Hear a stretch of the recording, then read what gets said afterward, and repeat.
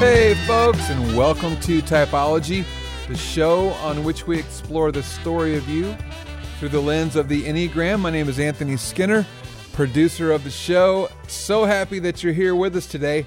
We've got a great guest, business coach, speaker, host of the top-rated The Influencer podcast, and author of the brand new book, Get What You Want, How to Go From Unseen to Unstoppable. Today, our guest shares her personal story of hiding over $30,000 of credit card debt from her husband and how his discovery led her down a new path of unlocking her toxic origin story around money and success. I'm talking about Julie Solomon, and she gets real with us today on the Typology podcast, folks. She talks about her relationship with her husband and how she discovered the 3 tools to freedom: awareness, acceptance, and action. Hey, before I turn it over to the host, remember Ian's got a brand new book, The Story of You, and a brand new companion workbook to The Story of You, The Story of You workbook. All those are available everywhere fine books are sold. Hey, we're super happy you're here. That's it for me, Anthony Skinner, and now, here's the host of our show, Ian Cross.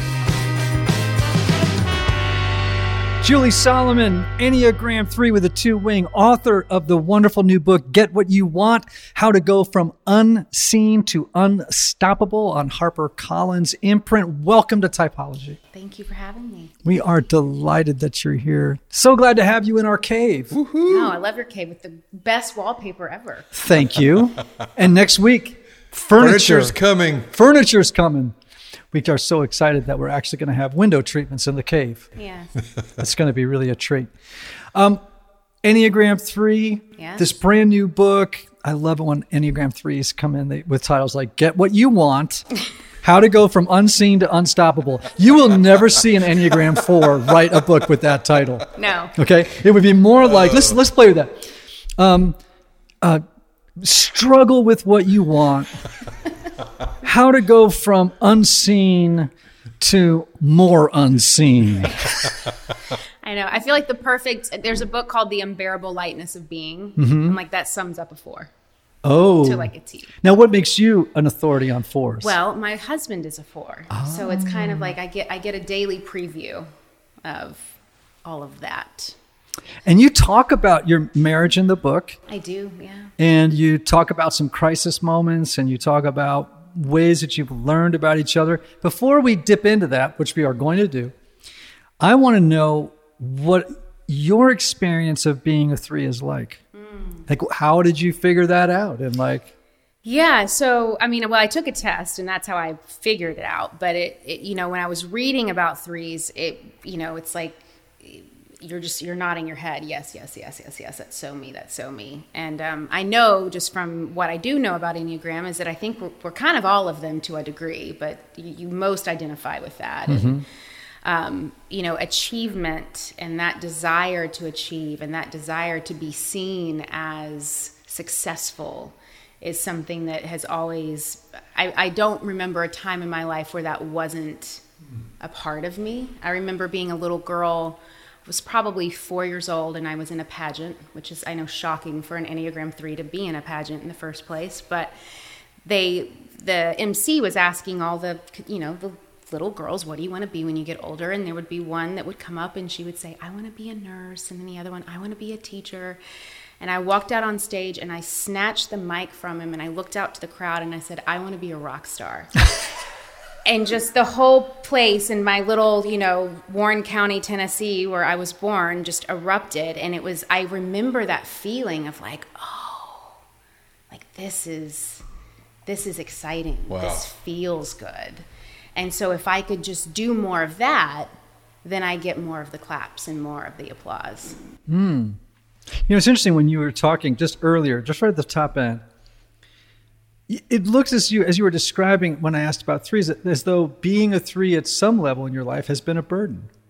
I think it can be. I think it can be a gift, and then I think that it can also be a defect, just as with anything. My relentlessness can serve me very well.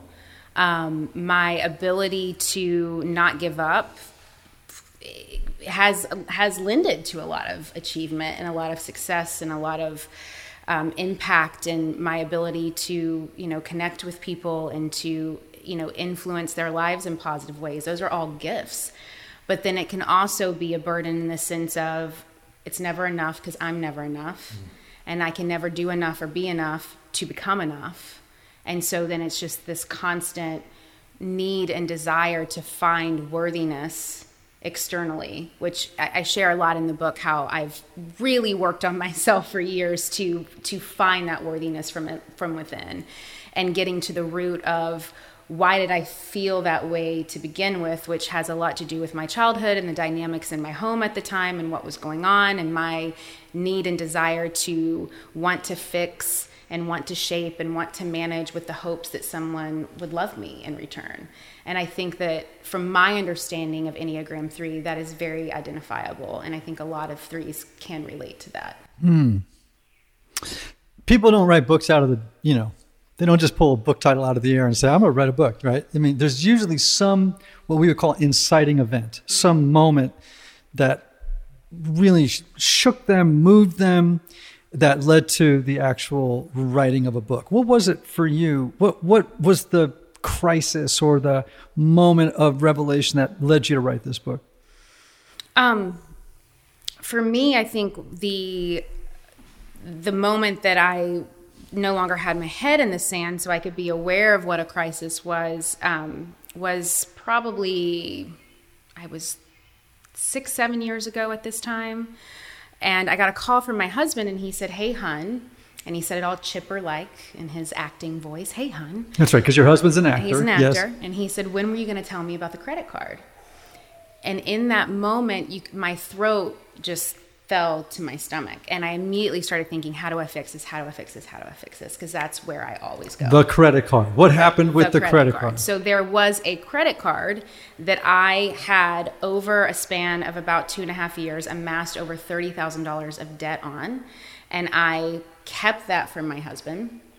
And the reason why I kept that from my husband, which I didn't even realize it at the time because of my own delusion and justification and rationalization of things, is that I was so afraid to be honest about money and my relationship with money and my understanding of money, because I grew up with not a lot of money.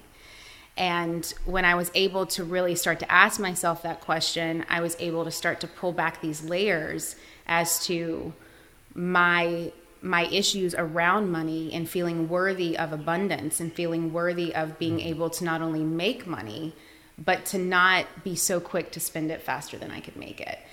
And that scarcity mindset is just how I survived growing up. I grew up in an alcoholic home with not a lot of money. My dad literally wore a blue collar to work every day. Both of my parents did not go to college. And so it was this constant lack mindset of there's never enough.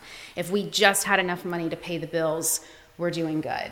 If dad, he would say, "Hey, I'm going to go out to get milk," and wouldn't come home for 3 days. Did he gamble it all away? We don't know. Hopefully he didn't. So we're going to have the, money to pay the bills. So there was this constant fear of lack, not having enough, not being enough. And so I then kind of thought, well, maybe if I can be perfect and great and take care of everybody and make sure that everyone's needs are met, then it will fix the problem. And so what kind of mask do I need to put on? What kind of part do I need to play in order to avoid the reality of this situation? And so fast forward to 30 plus years later, I was sitting at a kitchen table that looked similar to this, now having to face these decades of these masks that I had been putting on, which had kept me from really understanding who I was up until that point. So who was behind all the masks? Behind all the masks, I think, was a very, it was a little girl who wanted to be seen and loved just the way that she was, but she didn't know how to shine. She didn't know how to crack open. She didn't know how to allow herself to be seen. And so she just thought that she could hide but then she expected to be seen in the process of that. And what were you spending money on? I'm going to go deep here. Yeah. I'm going in. Well, and what were we spending money on? This was part of my rationalization, because I would say to myself, well, it's not like I'm going down to Rodeo Drive to buy Hermes bags. Like, I'm buying a shirt from Zara. I'm going and having, salad at lunch with my friends. I'm going and buying, bubbly water from Whole Foods that's $9. Like, so I would justify and rationalize the spending by saying, well, it's not like I'm buying a car and not telling him. It's not like this and not telling him. But those little things would then add up to this mound of debt. And also living in LA at the time, I felt that I needed to play that part of this new mom that needed to look the part and act the part and be the part of this kind of LA mom influencer entertainment society. And doing that costs a lot of money, over $30,000, in fact. So your husband is an actor, but he's, we were talking before we started rolling, and I'm assuming this is okay to talk about. He's in recovery. Yes. That's a public piece of information. Yes. And tell me about the dynamics of that. Yeah, so my husband has been, going through his own discovery for probably the last 25 years. Has been in, he's done all the recoveries. I remember we were in a therapy session once, and the therapist just said, John, just get into, I don't care what step, SANA, like you qualify for all of them, so just pick one. And Julie, you really need to get into Al-Anon. And I kept saying, but I'm not the one with the problem, which is usually the first thing that, most Al-Anon say. I'm not the one with the problem. He's the one with the problem, or she's the one with the problem. And it wasn't the first time that I had kind of a therapist tell me that. When I had been younger, I had gone to some therapy sessions and someone had recommended Al-Anon or another recovery program called ACA that maybe I could be open to checking out. But the dynamics of that was that when we came together, my husband had more experience in recovery and therapy than I had. But we got to this dynamic. It was a couple years after the credit card, and my husband set me down and said, it was during the Me Too movement, and he said, I just remembered for the first time that I was sexually assaulted when I was younger. And I think that this is why I have a lot of the problems that I do, and now I'm going to go and get help. And it was in that moment that I started thinking, okay, so normally what Julie would do is try to help him help himself, which then just robs him the dignity of having his own experience. But I didn't know what that meant at the time. And so I just started thinking, well, what could I do? And then it was maybe I could go work on myself and see what could happen. And so I think that both of us being able to finally find a support, and for us, a recovery group and program that works for each of us individually has really, it saved our marriage, it saved both of our lives, and it allows us to have this really beautiful dynamic between us two that is compassionate and loving and understanding, and I can finally get out of the way, which was a huge part of my part to play in a lot of things for a really long time. I have really good ideas, Ian, about how everyone else should live their life. And if they would just listen to me, not only would their life be better, but the entire world would be a better place. And so I just kept waiting for the world to catch up with me. And when I finally realized that, oh, wow, Julie Solomon does not have the answer to all the world's problems, what a relief. Now maybe I can go and focus on myself a little bit and see what happens. So we need to probably hit pause so you can go over to the house and sit with my wife, who is an Al-Anon ninja.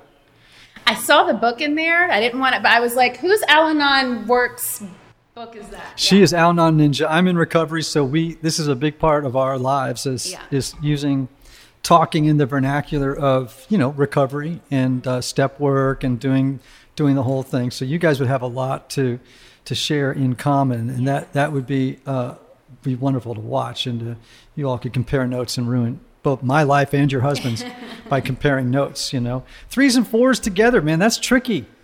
Yeah. What's it like? It can be. So, for me, a lot of times, I love to be solutions focused. He loves to just really talk about the problem. And there's this problem that won't go away. And did you know that he has a problem? And did you know that no one can help him with that problem? And I'm sitting here with all the answers.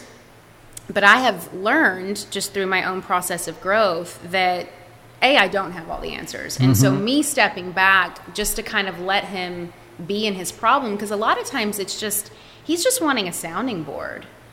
But I think the 3 in me, I want to fix it. I want to make it better because it makes me feel important. It makes me feel powerful. Right. It makes me feel like, I have some kind of weight. And I think for him sometimes, and this is just a judgment, so I'll admit, it's, he loves to kind of have that martyr complex. It's his cross to bear, and so I kind of have to just let him have that. But I would say the gifts of having a 4 in my life is that the way that he sees the world is so unique. And it really is, sometimes I'll joke and I'll just say like, oh, he has what I call special snowflake syndrome. Special snowflake syndrome. I'm already feeling a little hot around the collar, Anthony. I'm feeling a little trapped. But he really is a special snowflake. And the way that he views the world is so magical and precious and beautiful and sad. But that's okay. I'm someone that it's like, I want to beat intimacy to the punch. Like, I don't want to do that grief thing. I don't like it. Why not? Because it's not light and hearted and fun and happy. That sounds 7-ish to me, though. Yeah. Or is it because that when people have those feelings, it slows things down? It slows things down, and, I don't have time to be. I got to do. Right. I've got stuff. We got to get this ball rolling. So I don't really have time for feelings. Right. And my husband's nothing but all the feelings. And but it allows a good perspective for me to remember that there's a balance and really where there's a creativity of life and of work and of being, the art of just being, that he can reflect back to me in a really beautiful way. Yeah, you're right, because you are 3s are doers, 4s are feelers. And that can cause some friction, if it's not negotiated well between the 2 of you.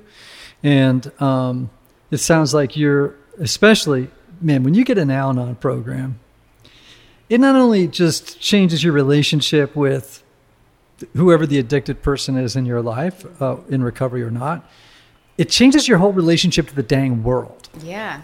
Right? I mean, it's like, oh, wait a minute, I'm not in charge. Right. And I heard in a meeting once that they say, drinking to an alcoholic is thinking to an Al-Anonic. Yes. And so I'm in there to fix, there's my stinking thinking, right, they'll say. And it's an interesting dynamic too. And what I would love to know, and you may have a little bit more insight on this, is how recovery and Enneagram kind of mold together. Because some of the things that I'll start, the 3 in me wants to jump in and do and fix, but the recovered 3 in me knows that it's not my job to do that. And sometimes it can cause friction because my husband kind of likes it when I come in and fix and take hold and, and make it all right. And so there can be a little bit of resentment there that happens when he's like, you're not fixing everything for me anymore. I can't be the tormented artist in the corner that everyone fixes things for because you're not fixing things for me. So that's been an interesting dynamic in how my connection with Enneagram 3 has changed over time. And I used to not even have the awareness of that. I had no awareness of that. What is it like when you talk through that? Well, I've learned that I just have to really let him talk, and then I'll just say, because I will want to jump in and fix. And just like, let's just hurry up and get this done because we need to go and do other things. And I can get this done in like 2.5 seconds, and you're going to be talking about it for 3 months. So let me just do it.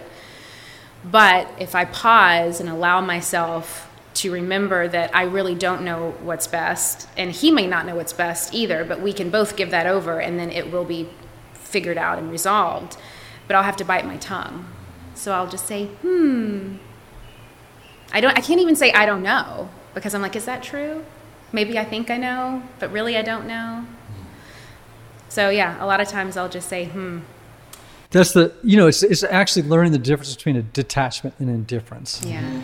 You're not being indifferent. His feelings matter. The way he sees the world matters. But to have detachment is like, I'm not here. Like one of the things I would say is like, I'm not here to make you happy.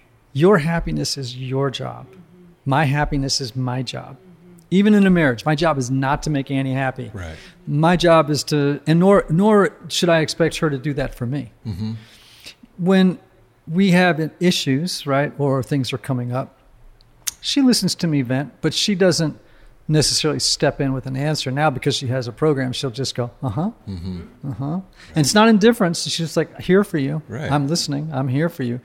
But she knows that she doesn't have the power, the control, the ability to fix me. Yeah.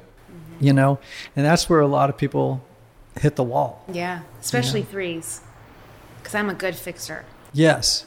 I'm a good doer. Yes, that is for sure the case. All right, so let's talk about the book, right?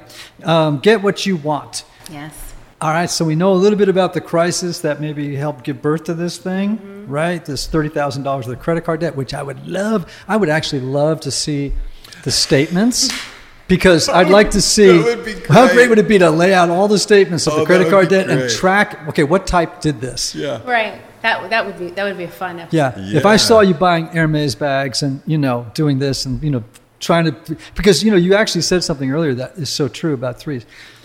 A three that's not very self-aware, let's say rather than be a mom or a wife, or they perform it instead of do it. So it's like, oh, I live in LA and okay, what do I have to do? And what do I have to look like in order to be perceived by those around me as being one of the cool kids, if not the coolest kid in LA? Yeah. And I even date that back. I remember being in second grade and I got a doll for Christmas and I took it to school, and there was a girl in my class that said that dolls were for babies and she didn't want to sit by me. And I told myself in that moment that the reason why she didn't want to sit by me was because I had a doll, and I threw the doll in the trash can. Wow. And I remember going home and bawling my eyes out because that was my beloved Christmas gift. But her not liking me felt worse than me not having my beloved doll. And I remember ever since I was little, I desperately needed people to like me. And so I would assimilate and I would shape things, and I would, sometimes I would like people just because they liked me. Like I would automatically like them back just because they liked me without even giving myself a moment to say, do I actually enjoy being around this person? Do I want to be friends with this person? Do I enjoy their company? I would just automatically like them back because they liked me, or in the hopes that they would like me back. And so having to perform or put on that face to get people to like me kept modeling. I mean, when I moved to LA, even an early start in my career, I would always feel like I was, this sense of belonging and not belonging and being on the outside looking in and wanting so badly to be a part of the cool kids club and be invited in and being accepted.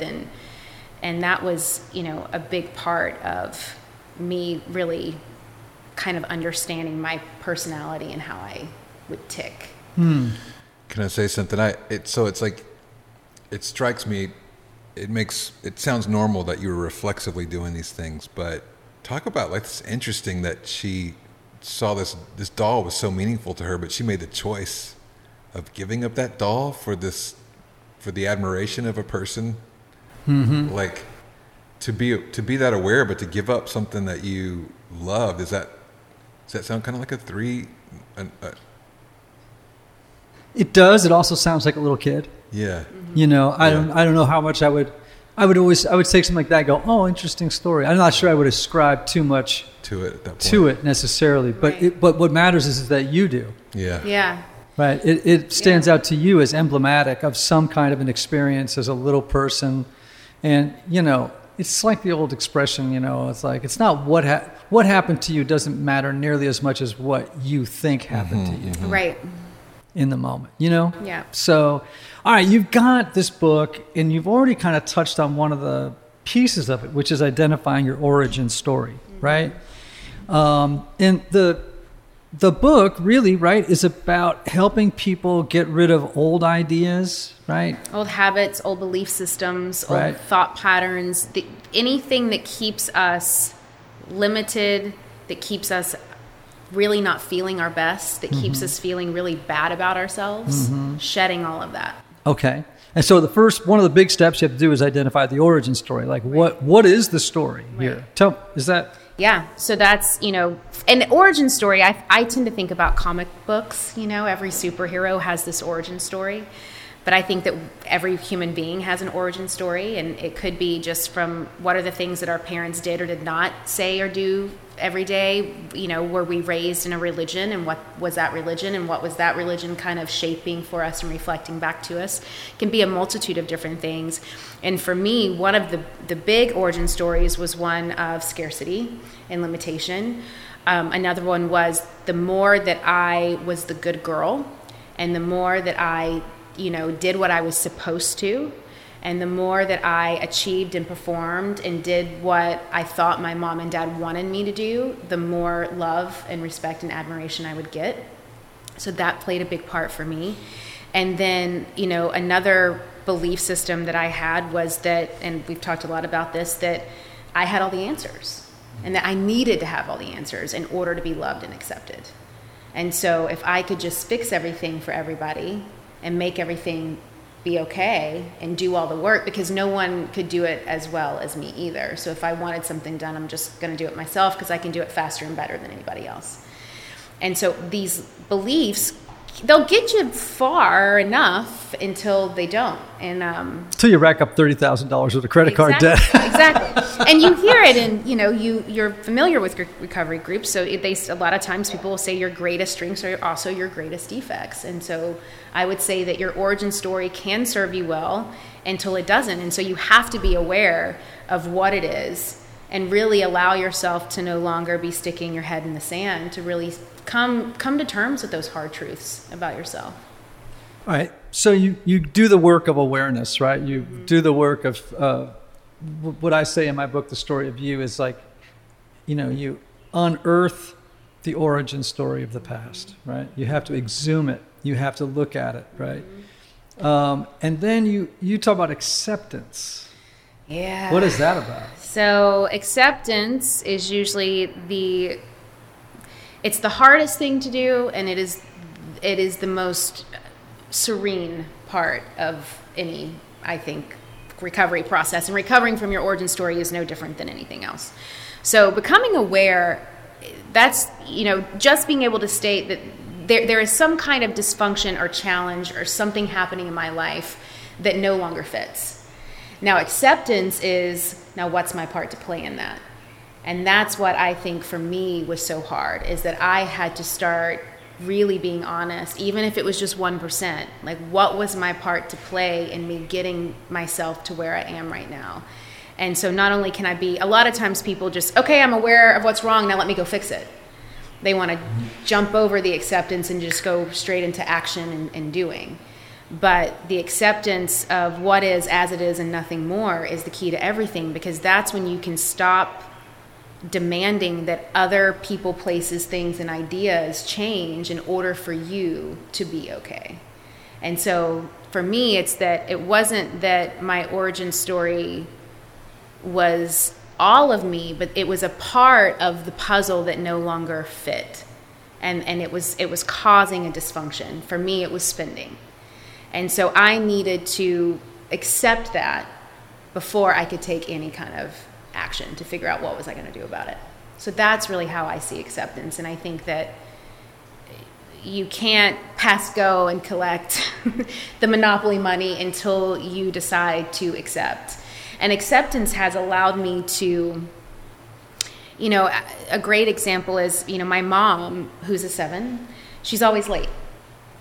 And I used to get really upset about her being late. And I would make it all about me and what's wrong and how do I fix this and how can I manipulate it or shape it to something else. And then when I just started to accept, hey, she's late, so now what am I going to do about it? I could not meet up with her, but that's not really the goal. The goal is to spend time with her, so I don't want to do that. I could also show up late knowing she's going to be late. I could take a book with me and read while I waited. It gave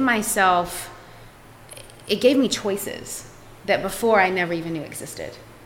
And so that's why I love acceptance so much, is that it snaps me into this pristine moment of presence that gives you so much power. And it really is the answer to whatever challenge or problem that you could be facing. Yeah, I think there's a lot of wisdom in that. So we go from, this awareness to acceptance, right? And then you talk about action. Mm-hmm. Yeah, action is just simply, for me, it's like, okay, now what am I going to do about it? So I'm aware that this problem exists. I accept that it is what it is and nothing more, and I accept my part to play in the matter. So now, what am I going to do about it? And action is where we can start to, bring back in some of the things that have been lost from the dysfunction. So for me, spending my worthiness, my self-esteem, my lack of confidence, me not being honest with someone that I love more than anything in this world, and being able to have acceptance and then start to take action from a really healthy place, it restored all of those things that I needed to then step into a way more healthier way of communicating with my husband, a healthier way of understanding myself, and just a healthier way of approaching life. And it set me up to have the business that I now have, which has been incredibly successful. And, I've been able to, do really well and not spend it all before I made it. And more than anything, it's allowed me to be honest with, where do I need help in financially? Do I need to talk to a financial advisor about things? Do I need to bring people in? Do I need to learn new things that maybe I didn't learn before? Mm-hmm. And then not beat myself up over it. Just because I need to learn something doesn't mean that I'm a financial toddler. It just means that I don't have a strength in this arena, and I can accept that. And then I can take action on getting the help that I need. So when the person reads this book, ultimately, what is your dream that they're going to come away with? Like, how is their life going to be different as a result of reading it? I really hope that they leave feeling better about themselves in terms of their own self-worth and value. A lot of times when I read self-help books, they'll do a really good job at lining my actions with my goals, but they don't necessarily always leave me feeling better about myself. A lot of times I'm left feeling more overwhelmed. I feel more guilty. I'm not doing enough. And so it's my hope with this book and the stories that I share in this book that for one, women especially will stop hiding themselves and expecting to be seen. Because I did that for a very long time, and you can't get what you want until you face that. And then stepping into that belief of what's possible, which is self-love and self-worthiness, and really knowing that you have everything that you need within you, and the rest you can kind of let it go and really allow yourself to be seen and heard in a way that inspires others to do the same. What a wonderful message. I love that message. And I love this thing about awareness, acceptance, and action. I love how it's rooted in some real recovery wisdom. It is. Yes, I did not invent the 3 A's. They're very well known in recovery groups and therapy groups, but I have adopted them into my life, and I'm happy to share how I use them, and hopefully it helps others to do the same. Wow, everybody, I'm talking to my new friend Julie Solomon about her new book, Get What You Want, How to Go From Unseen to Unstoppable. She is an Enneagram 3 who apparently has done an awful lot of work to kind of, what's the word I want to use? Come out from behind the mask. Does that sound right? I think so. And is that a healthy, was it 6 when 3s are their healthiest? Yeah, they go to the high side of 6. And 6s are very much people who are pretty comfortable being who they are and not in any way putting a front out, I mean, 3s, when they're not doing great, man, they're kind of on the make, How do I get ahead? How do I, do what's going to improve my brand?